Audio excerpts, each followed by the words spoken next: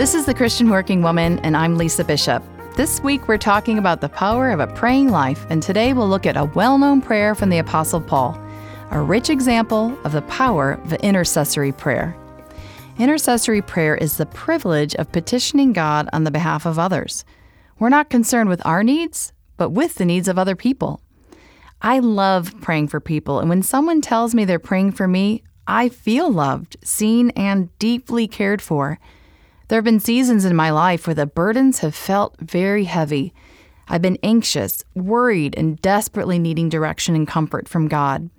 In moments of hardship, inexplicably, waves of peace and comfort would come over me, and I'd feel a sense of groundedness. Then I'd find out that a friend was praying for me. The prayers of my friends have sustained me and encouraged me in the times that were most difficult.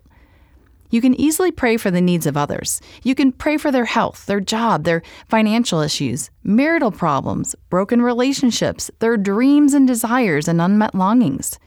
And one of the greatest things you can pray for is their spiritual growth and an increasing love for, trust, and faith in Jesus, along with a growing knowledge of His love for them and His power that's at work in their lives.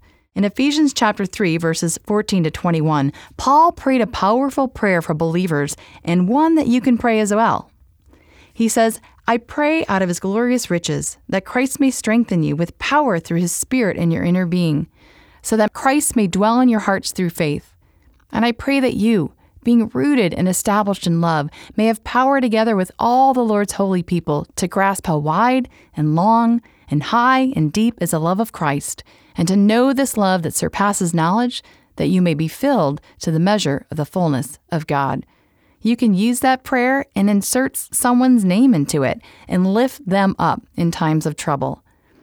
He says at the end, "Now to Him who is able to do immeasurably more than all we ask or imagine, according to His power that is at work within us, to Him be glory in the church and in Christ Jesus through all generations, forever and ever.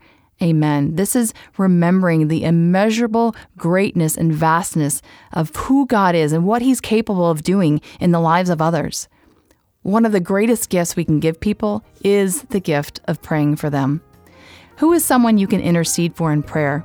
Who's someone you can go to battle for, petitioning God on their behalf? Well, thanks for joining me this week. I pray that your prayer life has been encouraged. Follow us on Instagram at Christian Working Woman and check out our website at christianworkingwoman.org.